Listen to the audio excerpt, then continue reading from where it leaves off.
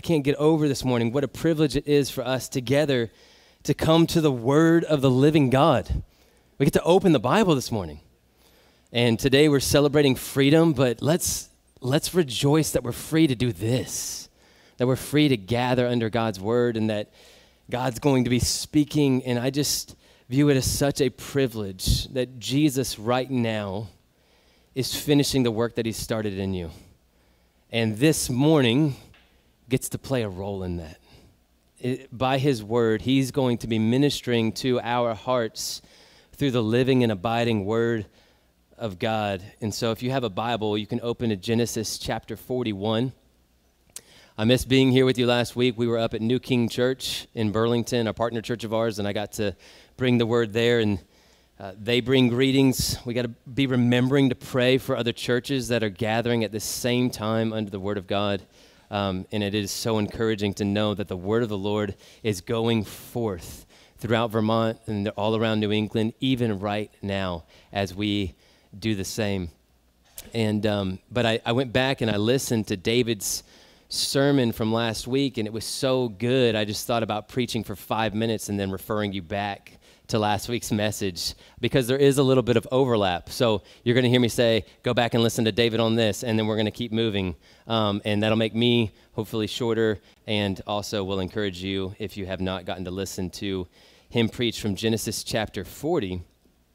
If you're new to this series in Genesis, we are in the life of Joseph. Joseph is the great-grandson of Abraham, and he has been betrayed by his brothers, sold into slavery, rose to prominence in slavery before he was falsely accused by his master's wife, and then was put in a dungeon or a pit that was reserved for sort of enemies of the state.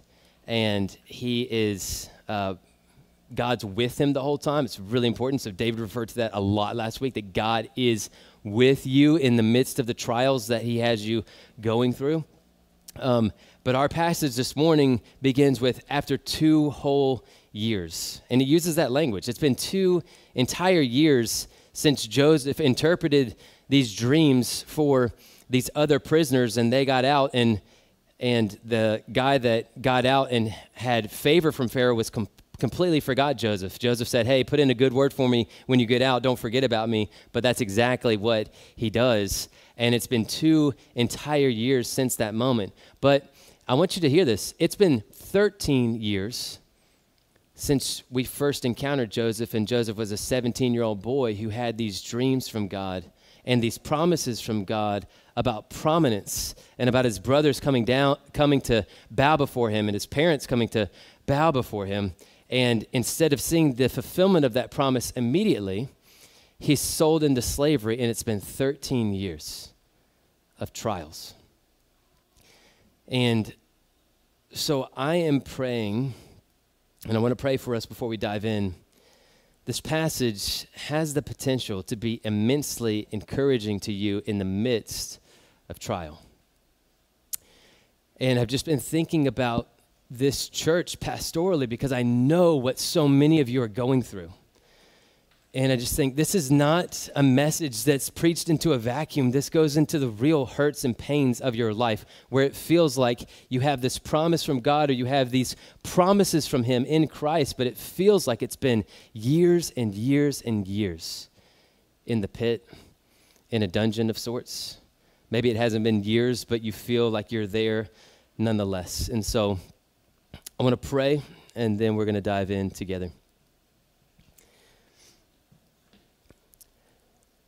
Father, I pray that you would come by your Spirit and reveal yourself to your people, that you would bind up the brokenhearted, that you would save those who are crushed in spirit, that you would give us fresh faith to trust you, that we would see your purposes in the midst of the circumstances of our lives, and that we would grow confident in faith, that you are able to do all that you've promised. Lord, that in any and every circumstance, you are God and you are good. We pray that you would give us faith to see it and believe it. In Jesus' name, amen. So I'm going to read, this chapter is long.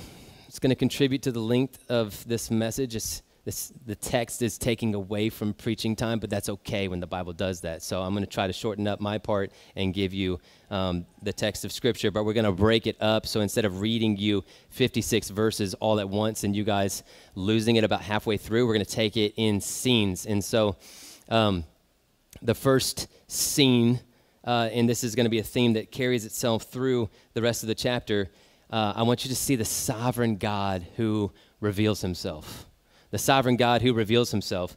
So the text says, after 2 whole years, Pharaoh dreamed that he was standing by the Nile. And behold, there came up out of the Nile 7 cows, attractive and plump, and they fed in the reed grass. And behold, 7 other cows, ugly and thin, came up out of the Nile after them, and stood by the other cows on the bank of the Nile. And the ugly, thin cows ate up the 7 attractive, plump cows. And Pharaoh awoke. And he fell asleep and dreamed a second time. And behold, 7 ears of grain, plump and good, were growing on one stalk. And behold, after them sprouted 7 ears, thin and blighted by the east wind. And the thin ears swallowed up the 7 plump, full ears. And Pharaoh awoke, and behold, it was a dream. So in the morning his spirit was troubled, and he sent and called for all the magicians of Egypt and all its wise men. Pharaoh told them his dreams, but there was none who could interpret them to Pharaoh. So how are we doing so far? Super encouraging, right? Like, let's pray. No, I'm just kidding. So there is encouragement coming in the midst of this. But right now we see God breaking in to Pharaoh's dreams to reveal to him what he's about to do. So you're going to see this theme throughout this chapter. And where I want to begin is the sovereign providence of God. Because God is not mentioned here, so you get this idea of providence. He is breaking in to Pharaoh's dreams, and he's telling him what he's about to do. Joseph repeats this twice as he's interpreting Pharaoh's dreams to him. God has shown Pharaoh what he is about to do. But I don't want you to miss this. God providentially orchestrates the events and times of history and all the seasons of your life, and he is imposing his will in his timing over one of the most powerful nations on the earth. And he's revealing to himself to someone who believes he is divine. And when Pharaoh goes to sleep believing that he is God, God breaks in with these dreams, multiple of them, to confirm what he is about to do. This is the God who providentially works all things according to the counsel of his will. Everything. He rules over kings and over those in authority. And ultimately, we're seeing in the story of Joseph how the children of Israel end up in Egypt, setting the stage for God's great deliverance of Israel that would prove to be the great salvific event in Israel's history that would point ahead to the cross of Christ. And so God is orchestrating the events of this chapter all in view of the great deliverance of his people, both in immediate history and ultimately in the cross of Christ. But I love what Daniel says when there's another pagan king, Nebuchadnezzar, who has dreams sent to him by God. And when Daniel receives the interpretation from God for Nebuchadnezzar, Daniel says, blessed be the name of God forever and ever, to whom belong wisdom and might. He changes times and seasons. He removes kings and sets up kings. He gives wisdom to the wise and knowledge to those who have understanding. And Nebuchadnezzar would later say of God that all his works are right and his ways are just. And those who walk in pride, he is able to humble. So I don't want to miss this at the outset, that we would stop and marvel at God and his providence, that he is orchestrating the affairs of your life and the events and circumstances of the lives of everyone that you know who has ever existed. We can't keep a calendar straight without Siri or some other device telling us what to do or what events are coming up. God is orchestrating every detail all together, all the events and actions and chain reactions, and he's working them all together according to the counsel of his will for his good purposes. He removes kings and he sets up kings. He's the one who changes times and seasons. And here into the dreams of a man who believes he is God, he declares to him, here is what I am going to do. He is, secondly, so you see his sovereign providence, but you see that he's a God who reveals himself. We're not going to spend a long time here because David, again, last week you can go listen to the message from Joseph being the revealer of God and his mysteries. But dream is mentioned in this chapter at least 19 times, which shows that this is a key theme. But God is the one who is breaking into the dreams of people. He's the one who gave Joseph his dreams in Genesis 37. He's the one who gave the cupbearer and the chief baker their dreams in the previous chapter. And now he is breaking into the dreams of one of the rulers of the known world. And this is shockingly merciful of God to be revealing to Pharaoh, somebody who's so brazenly exalted himself against God, and for him to be coming to him mercifully to show him what he's about to do so that God would get glory as he puts it on display through Joseph and through Israel, and ultimately he does it for the salvation of the world. But God's revelation to Pharaoh is so shocking and alarming that Pharaoh cannot rest until he gets the interpretation for this dream.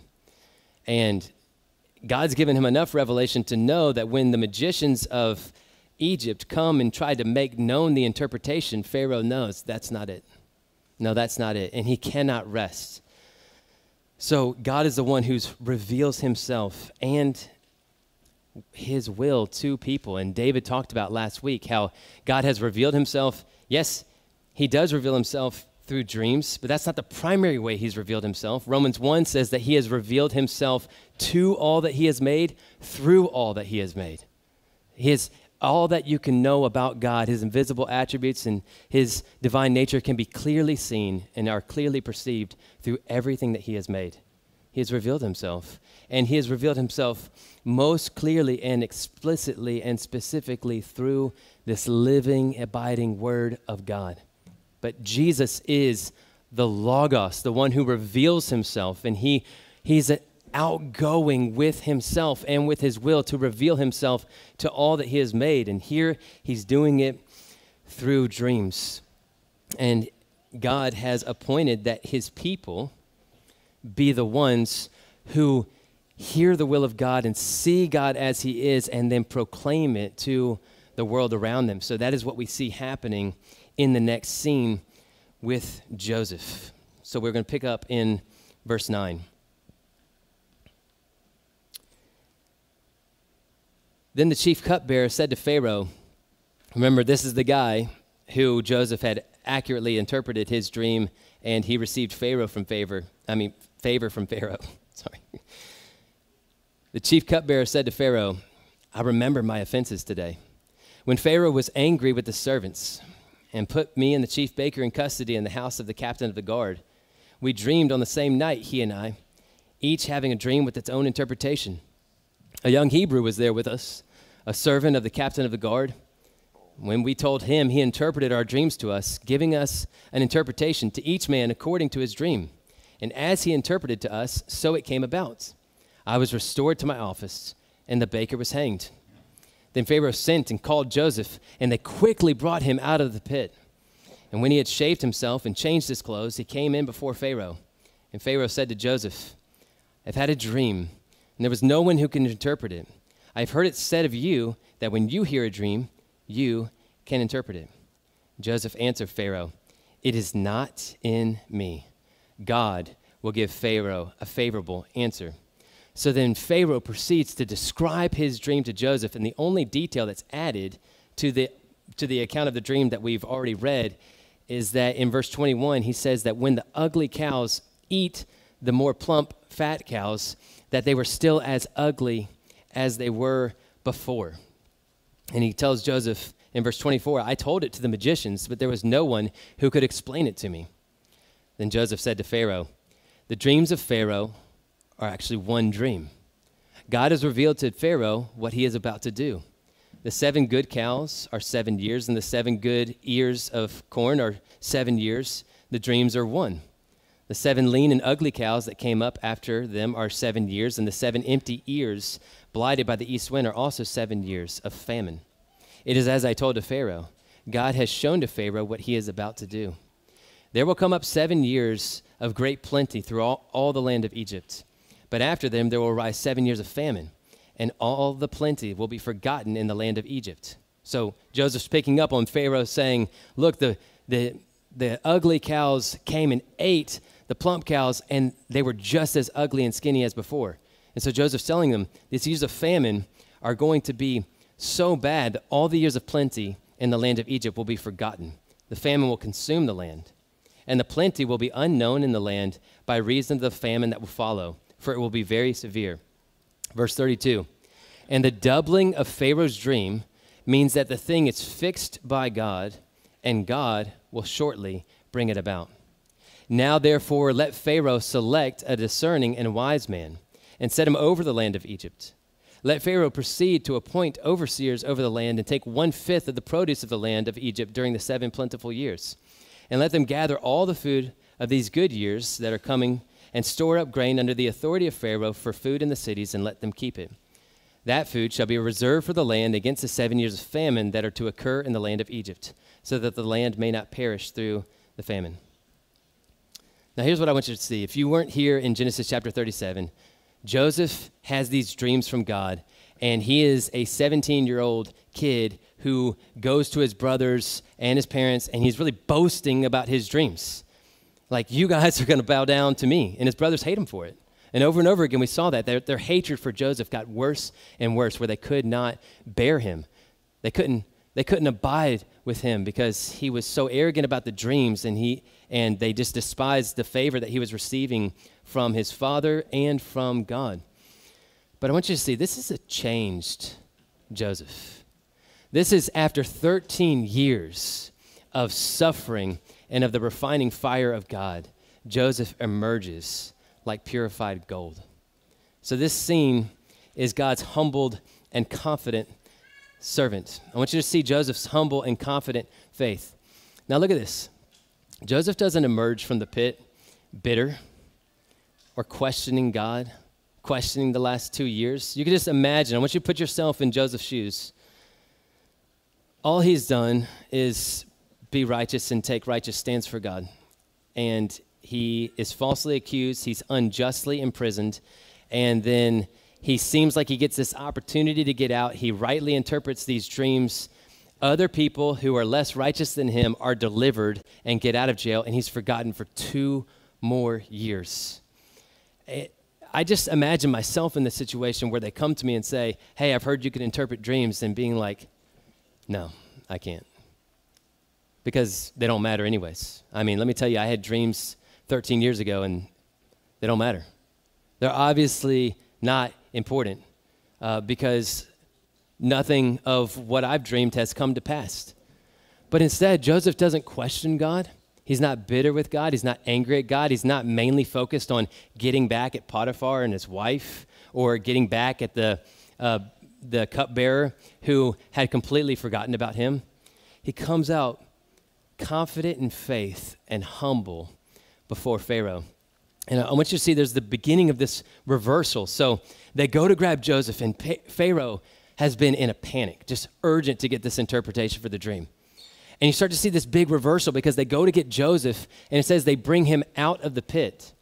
Now remember that this all began for Joseph when he was stripped of his robe of many colors, this coat of honor from his father. He's stripped of that coat, and he's thrown into a pit. And it's been 13 years. So now what's happening is he's brought out of the pit, and the language for they changed his clothes.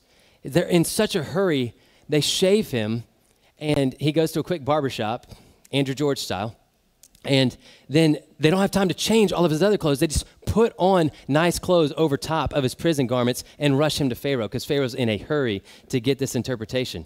But what's happening is he's being brought up out of the pit and clothed with a coat of honor. And you can see, I mean, in Joseph's mind, this is the beginning of this great fulfillment of these promises from God. He has not grown weary in unbelief, but has grown strong in faith. And he has this humble confidence that God is going to do what he has promised. And so he stands up in front of this man who believes that he is divine. And this guy who thinks he's God says, I've heard that you can interpret dreams. And he looks him right in the eyes and says, it's not me. God can. It's exactly the same kind of language that we saw in the previous chapter, where he's got this humble confidence in God. Despite all these years of painful circumstances and sorrow, he looks right at the baker and the cupbearer and he says, do not interpretations belong to God? Is God not the revealer of mysteries? Is God not the sovereign who's the one who's able to give us the answers in this time of need? And so this is not the same 17-year-old boy who's boasting in receiving revelations from God. This is a man who has been humbled and forged by suffering and by intimacy with God in secret. He has been with God in the secret place. He's been hidden. And now God is beginning to bring about all that he's promised, and Joseph can sense it. So by contrast to his former boasting over his brothers, he's now coming to Pharaoh and he says, I don't have any power to do this. This glory belongs to God alone. This is a humble man who is afraid to tread on the glory of God. And that, if you hear one thing, I hope you hear a lot more, but if you hear one thing, this is what suffering can do to you. To give you this humble faith and confidence in God where you know him and you walk with him, and all of a sudden you are scared to tread on his glory or take control of your life and your circumstances. You see, God's glory and his sovereignty is hot, and it's just too hot to touch. I'm not going there. I'm not going to say, why, yes, I mean, I do kind of have a history of interpreting dreams. I'm kind of God's guy on this. He doesn't go anywhere near there. He says, no. There's nothing special about me. This power belongs to God, but he's able to give you a favorable response. But I don't want you to miss this. He tells Pharaoh that these coupling of dreams are actually one dream, and that their coupling, this reiteration of the dream by God, means that the thing is fixed by God, meaning it's firmly established. This is not going to be changed by you or by anybody else. God has said, this is what I am going to do, and that he would shortly bring them about. Now, that's what the coupling of this dream means. But I want you to hear the humble faith in Joseph and the confident faith in Joseph as he's saying that. Because who else received a coupled dream? That would mean that the thing was fixed by God and would shortly bring it about. But Joseph in chapter 37. And so this is so packed full of faith and humility in Joseph that rather than begrudging the last 13 years and doubting God and doubting whether or not God would actually keep his promises, Joseph is saying, this double dream, I've had one of these, and what it means is that it is fixed by God and he will shortly bring it about. So interpretation, yes, God will shortly bring about this years of plenty and this years of famine, but you know what else he's going to shortly bring about? That Joseph has in view as he's saying this? Joseph's exaltation. God will keep his promises. He revealed these things to me 13 years ago, and I have not let go of what God has said. I have held on by faith all these years, through sorrow, through suffering, this was a miserable experience. We're going to read in a little bit Psalm 105. It says that Joseph had a collar of iron and had his hands shackled. He was in a pit. And this is 13 years of suffering. And he's looking and saying, God is faithful to his promises.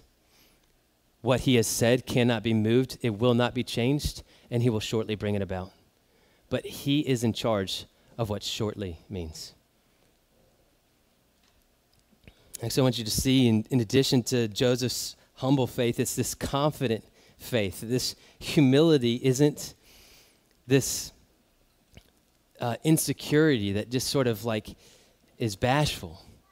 He's got this humble faith in God that is so confident of what God has said that he is stepping in with a bold wisdom into the courts of Pharaoh, and he presumes not only to give him the interpretation, but also to give him counsel on what he should do. So this is Joseph becoming like a national security advisor all of a sudden, which is not what Pharaoh asked him to do. But he just goes right from the interpretation to, therefore, here's what you should do, ruler of the known world. Here's how you should respond to this revelation of God, O king. So we read that, right? He tells them to store up in years of plenty for the years of famine. Pharaoh is floored. He recognizes this is the interpretation.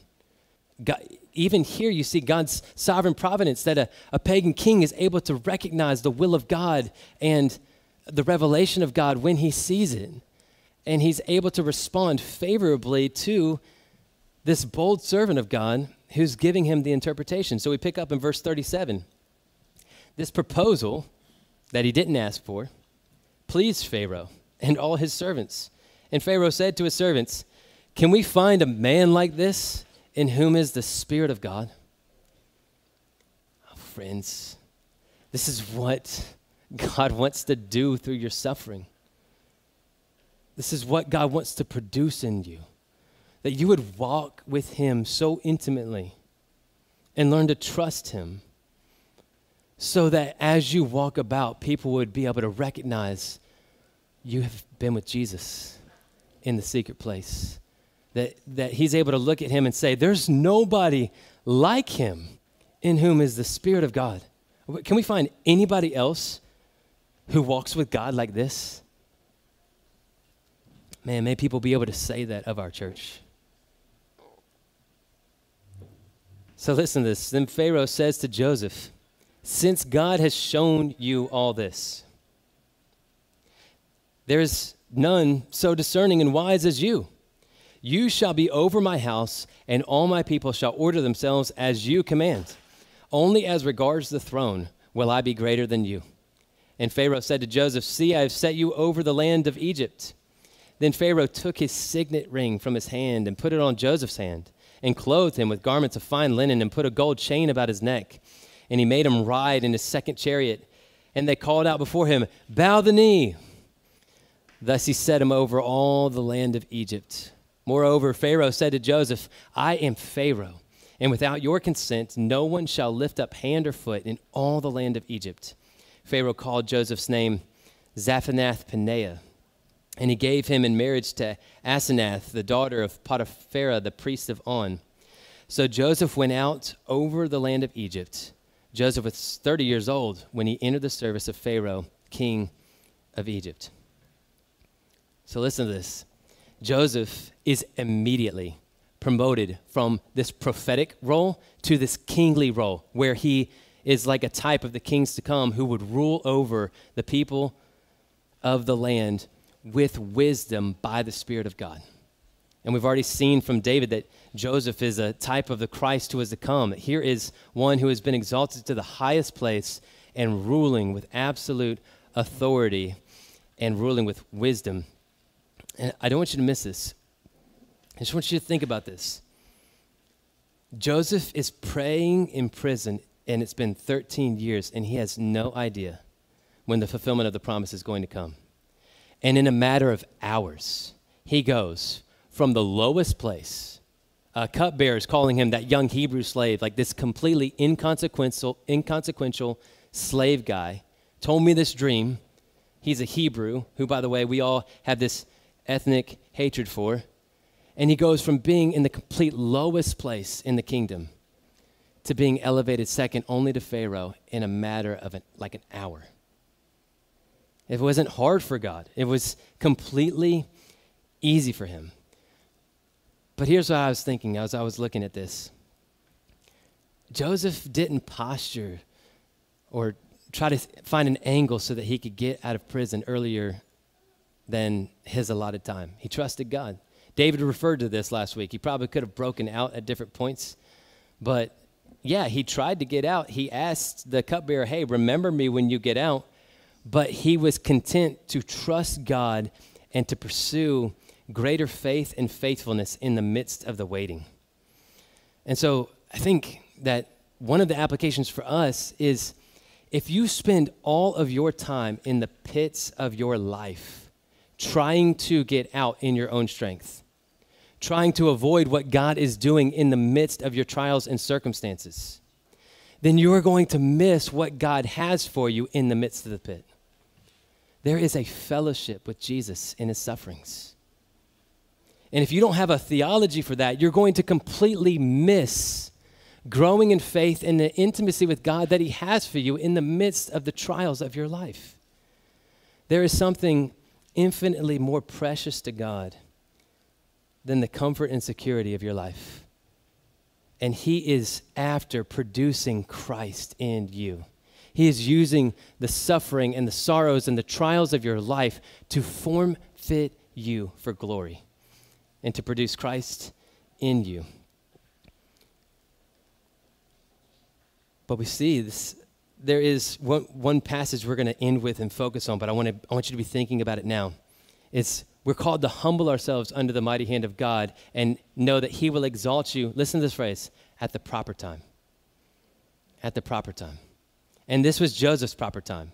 He has this exaltation. After 13 years of living in humiliation that God was using to forge his character in him, he comes out exalted. And you can just picture all of his persecutors, picture Potiphar and his wife and everybody else having to bow the knee before Joseph as he rides by, because God was exalting his servant as the ruler over all, and he went out over the land of Egypt. It literally means he went out over all the land of Egypt, meaning he was in charge everywhere he went. I don't know if you've ever worked in retail or in a company where the manager walks around and most of you guys are the bosses, so you won't really appreciate this, but imagine how your guys feel when you walk into the room, right? This is all of a sudden, Joseph goes from completely inconsequential to being like the GM that when he comes around, guys are like, quick, gather the grain. Just complete boss over all the land of Egypt in a matter of moments. And so what I want you to hear from as we close out this scene is that God is able to bring through breakthrough, deliverance, and exaltation whenever he wants, in a moment. It's not hard for him. He can take you from the deepest pit to the greatest exaltation in a moment. And so, you have to trust him. You have to trust him. Scene 3, the God who providentially saves his people. He providentially saves his people. We continue in verse 46. It says, Joseph went out from the presence of Pharaoh and went through all the land of Egypt. During the 7 plentiful years, the earth produced abundantly, and he gathered up all the food those 7 years, and he put the food in the cities. And Joseph stored up grain in abundance like the sand of the sea until he ceased to measure it, for it could not be measured. Before the year of famine came, 2 sons were born to Joseph. Asenath, the daughter of Potiphar, priest of On. Now, this is like one of the great priest families in Egypt that was super wealthy. This was like the worshipers of the sun god. And Joseph was getting locked into nobility. It was sort of like, this is not just a momentary raise. I'm marrying you into one of the wealthy, great families. And you could read that and wonder, well, what's going to happen to Joseph and his faith? We know what happens later to Solomon when he marries these foreign wives and they lead him away. So what's going to happen to Joseph as he marries this daughter of a priest, of a false god? So she bears him these sons. And verse 51 says, he calls the name of the firstborn Manasseh. For he has said, God has made me forget all my hardship and all my father's house. And the name of the second he called Ephraim, for God has made me fruitful in the land of my affliction. The 7 years of plenty that occurred in the land of Egypt came to an end, and the 7 years of famine began to come, as Joseph had said.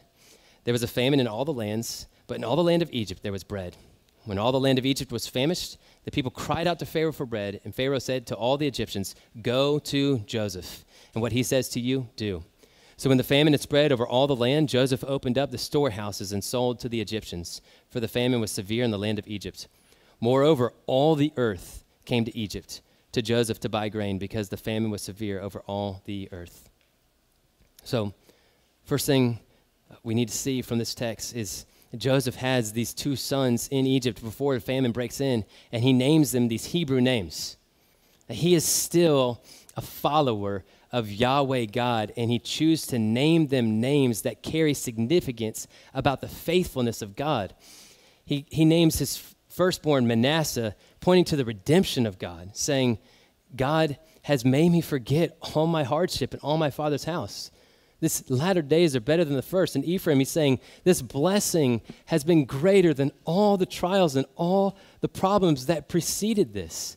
And we need to look at that with faith and hope and be reminded of passages like Paul's saying this light and momentary affliction are producing for us a weight of glory beyond comparison. Yeah, these years of suffering, these years of tribulation were heavy and the affliction was hard, but this blessing that God brings about later, indeed, that he used those years to produce, were far greater than the suffering that preceded it. Paul says in Romans 8, verse 18, I consider that the sufferings of this present time are not worth comparing with the glory that is to be revealed to us. So I want to encourage you with that this morning. As you find yourself in the midst of the suffering, but not yet the glory, there is coming a day when the glory of your faith, tested and purified, more precious than gold, is going to produce for you honor and glory at the revelation of Jesus. And you will be shining like Christ, like the sun, in all of his glory. He will completely finish the work that he started in you. And you will live with him in the glory that he had with the Father from before the world began. And that is coming. And we have to let the weight of that lean against the weight of our present circumstances and way more. If you are in Christ, that's a big if. If not, if you have yet to place your trust in Jesus, God is using the suffering of your life as a wake-up call to call you to himself. But if you are in Christ, God is at work in the midst of all the suffering of your life, and he's using it to produce glory for him, and he's using it to work towards your own glorification, and he will not waste it. You need to hear that. In the suffering of your life, when the bottom falls out, in the midst of your life's greatest devastations, God will not waste this. In Psalm 105, the psalmist gives us a perspective of what God was doing in Joseph in the midst of these years.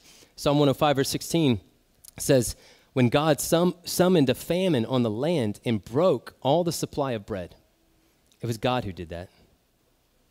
There was untold suffering in the land of Egypt and in all the land surrounding it, and God was producing it, providentially working his good purposes, controlling all the circumstances of life according to the counsel of his will to work his plan of salvation.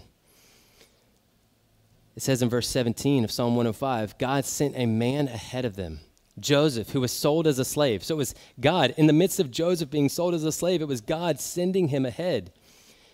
Joseph's feet were hurt with fetters. His neck was put in a collar of iron until what he said came to pass. The word of the Lord tested him. The king sent and released him. The ruler of the people set him free. He made him lord of his house and ruler over all his possessions, to bind his princes at his pleasure and to teach his elders wisdom. So I don't want you to miss what God was doing in the midst of the 13 years. It says that God was sending forth his word and testing Joseph. And that word for testing is refining. It's what a goldsmith does. It's back to our example that we use all throughout our series in 1 Peter, where you have the hand of a loving father on the heat of your life, and he turns it up. And all the dross and all your self and all your selfishness bubbles to the surface, and all your unbelief and all your doubt, and then he lovingly, he scrapes it off, and he turns up the heat. He is at work to see his reflection in you.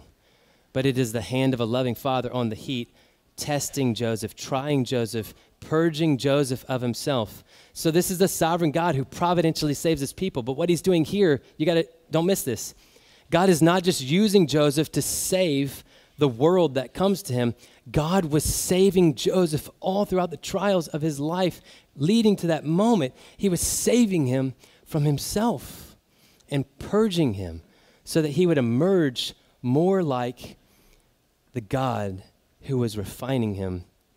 And God was sending him ahead as a deliverer, not just for the land of Egypt, but for all the world who came, and they came to Joseph. And so that leads us right into, it's our favorite part in all these messages in Genesis, right?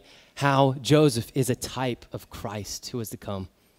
Now, David mentioned this last week, that Joseph's emerging from the pit and being exalted over all foreshadowed Christ rising from the grave, where he experienced the humiliation. Philippians 2 describes how we're charged to have this mind in us that was also in Christ Jesus, that he didn't regard equality with God a thing to be grasped, but he willingly embraced suffering and humiliation all the way to the point of death on a cross. And because he did, God rose him from the grave and highly exalted him with a name above every name, so that at the name of Jesus, every single knee in heaven and on earth and under the earth will bow to him and confess that he is Lord, to the glory of God the Father. And Joseph's story foreshadowed that, humbled and brought through the fires of suffering, and then brought up out of the grave to emerge as the ruler of all. And we are charged to follow Jesus on this journey through death into life. We want the exaltation to come now. Like, Jesus, we hear you. Thank you for saving us. Thank you for forgiving us. I know that you're at work in me, but I just want to break from sanctification for a moment. God, can you just expedite this process? Can you just give us glory now? But he is at work, and he knows what you need. And so the hand of the loving Father turns the heat up, and he removes the dross. And he says, I'm with you in the midst of it, and he holds you fast.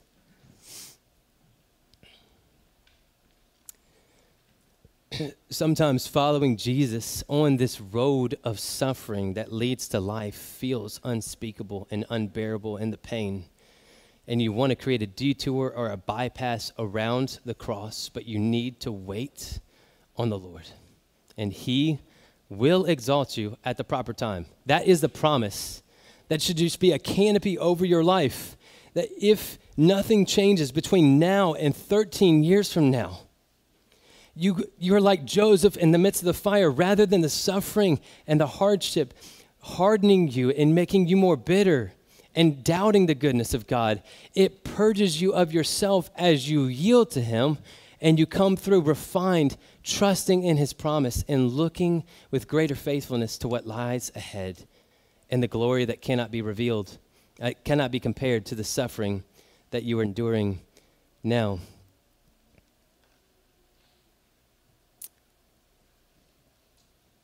Joseph was a type of Christ.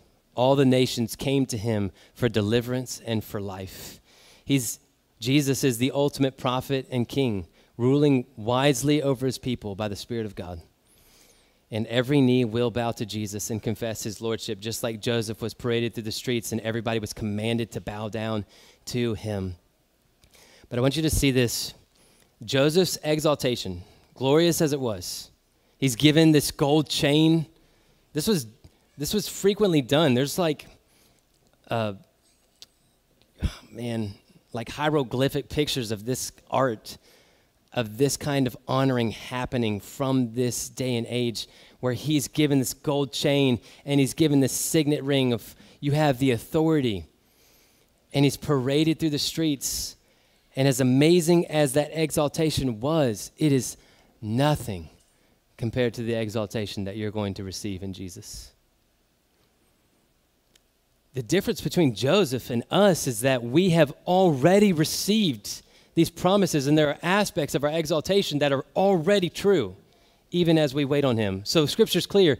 Right now, if you're in Christ, you are already sons and daughters of God, even though you don't look like it yet. Even though you don't appear yet as what you will, you are right now children of the living God. You've been united to Christ and given every blessing in the heavenly places right now. You're clothed with the righteousness of Christ right now. That's not a future promise. He's not waiting to declare you righteous once you pass a lot of different tests. Right now, he has declared you pardoned and innocent before the living God. And one day, this will just put you on your face. One day, Jesus is going to invite you to sit on his throne with him, to the one who overcomes, to the one who conquers. There is coming a day when the King of the universe is going to invite you to sit with him. Not because you're so great, but because he's so merciful, because he's so loving, because he's so kind, because he saves to the uttermost those who draw near to God by him. For some, their exaltation, their proper time will happen in this life. And for others, their exaltation will be when they step right into glory. I thought about John the Baptist in this. You know, John the Baptist heard this story. And I would see the providence of God that I'm reading out of Mark while I'm preparing for the sermon. I just see these contrasts, these examples right next to each other. And God did that for you. So that in this moment, you could hear this. John the Baptist, same kind of moment. In a dungeon, you know he was hoping for a Joseph kind of moment. He sends to Jesus in the midst of his doubt and says, "Are you the Messiah, or should we wait for somebody else?" And Jesus sends to him and says, "Go tell John what you see and what you hear. The blind receive their sight, and the lame walk, and lepers are cleansed, and the dead are raised up, and the poor have good news preached to them." And then what are the next words out of his mouth? "Blessed is the one who is not offended by me." Shocking. You know one thing about the messianic promise that Jesus did not include there? He sets the captives at liberty. And he leaves it off. He says, "I'm doing everything that I promised, but you're staying put. Blessed is the one who is not offended at me." And so you can just imagine John waiting for this Joseph kind of moment, because Joseph was in his same state, and in a moment, it just completely transformed for him. Prison door swings open, hears the creak, looks up. There's a guy with an axe, and he's beheaded on the spot. Joseph went from humiliation and suffering to exaltation in a moment. And so did John. Both by the way that Jesus had assigned to them. So this is what Jesus says to Peter as he's trying to compare himself with John, and he's saying, "Look, here's the death by which you are meant to glorify God." And Peter looks across at somebody else and he says, "Lord, what about this man?" And Jesus says, "What is that to you? You follow me." And so I just want you to hear this over your life, and I'm going to leave you with these exhortations from Peter, but I want you to hear this over your life. In the midst of the sufferings and the trials of your life, Jesus is with you. He sees you. He is using them to produce himself in you and to cultivate intimacy with you, which is of infinitely greater value than the deliverance that you're longing for. And if you try to produce deliverance and exaltation in your own strength, you will miss what he has for you in the waiting. And when you get out, you won't be ready for the exaltation that comes. And so, don't seek deliverance in your own strength, but pursue faith and faithfulness and the character formation of Christ in you that he is after. And if he works exaltation for somebody else, or he works deliverance for somebody else, don't compare yourself to them. Don't look across at them in envy. He looks at you and he says, "I love you. What is that to you? You follow me. Follow me on this way of the cross, through death, into life." I want to leave you with these exhortations from Peter, and we're done. Peter, we went through a series called Set Apart a few years back. If you're in a season of suffering, I recommend those messages to you. Peter's writing to a people who are being persecuted for their faith and experience suffering for the sake of the gospel. And in chapter 1, Peter says, "In this you rejoice, though now for a little while, if necessary, you have been grieved by various trials." So just hear God's grace to you in that. You're grieved by various trials, but he gives you the grace to rejoice because you realize God only gives you necessary trials. And he does it so that the tested genuineness of your faith, there's that word that was used for what was happening to Joseph, is purified, tested genuineness of your faith, more precious than gold that perishes, though tested by fire, that faith would abound and result in praise and glory and honor at the revelation of Jesus Christ. Though you have not seen him, you love him. Though you do not now see him, you believe in him and rejoice with a joy that is inexpressible and filled with glory, obtaining the outcome of your faith, the salvation of your souls. David referred last week to Peter in the next chapter, talking about Jesus left us this example of suffering to follow him in, so that by his strength that he supplies, we would be able to follow him in his suffering, all the while entrusting ourselves to a faithful creator while doing good, knowing that it is God who is at work in us, both to will and to work for his good pleasure. This is the last real exhortation to you in the midst of this, and I don't want you to miss it. Suffering does not just automatically produce Christ in you. You just won't automatically emerge purified, trusting God, not bitter. I don't know who said it, but it's a good quote. The same fire that melts the ice hardens the clay. When God sends fire into your life, there's an opportunity for you to respond, either by hardening your heart against God and his purposes for you in the midst of the fire, or doubting the goodness of God that he would allow something this terrible to happen to you. Or you can press in and yield to him. You can press on to know him. You can press on into the fellowship of his sufferings to come to know and enjoy and believe on him more than you did before. In the last chapter of 1 Peter, Peter writes, God opposes the proud, but gives grace to the humble. So humble yourselves, therefore, under the mighty hand of God, so that at the proper time he may exalt you, casting all your anxieties on him because he cares for you. And that is just this umbrella verse over this message, and I'm praying over your life.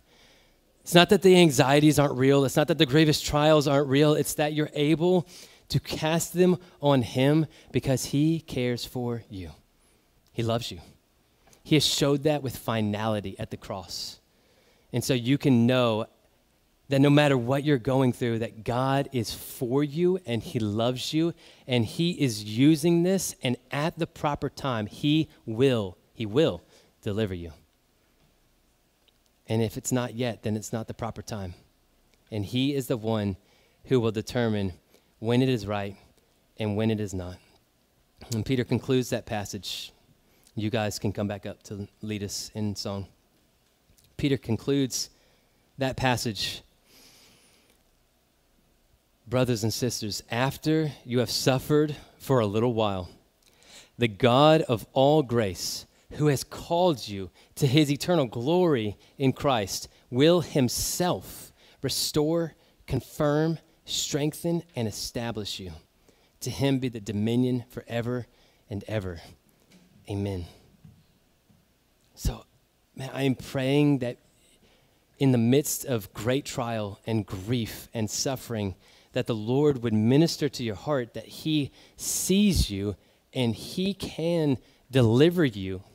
He can change everything about what's happening in your life in a moment. He's sovereign. So you cannot question that and judge his wisdom by your feeble sense and how you would run your life in the universe if he gave you the keys. We have to choose to trust him and know God is good and God is love. He has showed that with stunning clarity all throughout your life, but with finality at the cross. And so that is a lighthouse for your soul when the storm gets dark and you're storm-tossed. You have this anchor for your soul that Jesus loves you, and he showed it with finality at the cross. And he will himself. He is not going to outsource your restoration and your exaltation. He is going to do it himself, and he's going to do it at the proper time. So if it happens in your life like Joseph, where it happens tomorrow, blessed be the name of the Lord. And if it happens on the other side of glory, like John the Baptist, blessed be the name of the Lord. He gives and he takes away. And it is our charge, our aim, not to manufacture a way around the trial, but to trust him in the midst of it, looking to Jesus and looking to glory. Let's pray.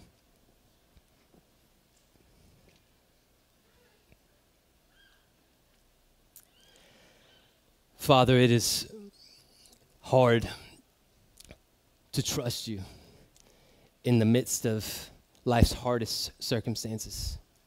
Lord, especially when we are hardwired for unbelief and self-reliance. Lord, there's so often that we wish there was a workaround to the way of the cross, that there was somehow a way to glory and exaltation that didn't pass through suffering, but that is not your way. Suffering and glory are linked, and that suffering precedes glory every time. That there is salvation that you need to work in us, and you do it through trials and hardship. And over our lives, you say, in this world you will have trouble, but take courage, take heart. I have overcome the world. So, Father, we are asking you, and I know right now, so I ask you for this. I am asking for a miracle, because we cannot produce faith in ourselves. We cannot bear up under trials on our own. We do not have what it takes for a faithful endurance with joy. And so we are asking for you, Holy Spirit, to come and to produce what only you can. Use the trial of our lives and how raw we feel to open us up before you with vulnerability and desperation to say, God, we need you. Lord, would you deliver us? But Lord, help me not to waste this pain and this suffering. Give me grace to surrender to you and yield to you in the midst of it. Help us to trust you as we wait for the proper time. In your name we pray. Amen.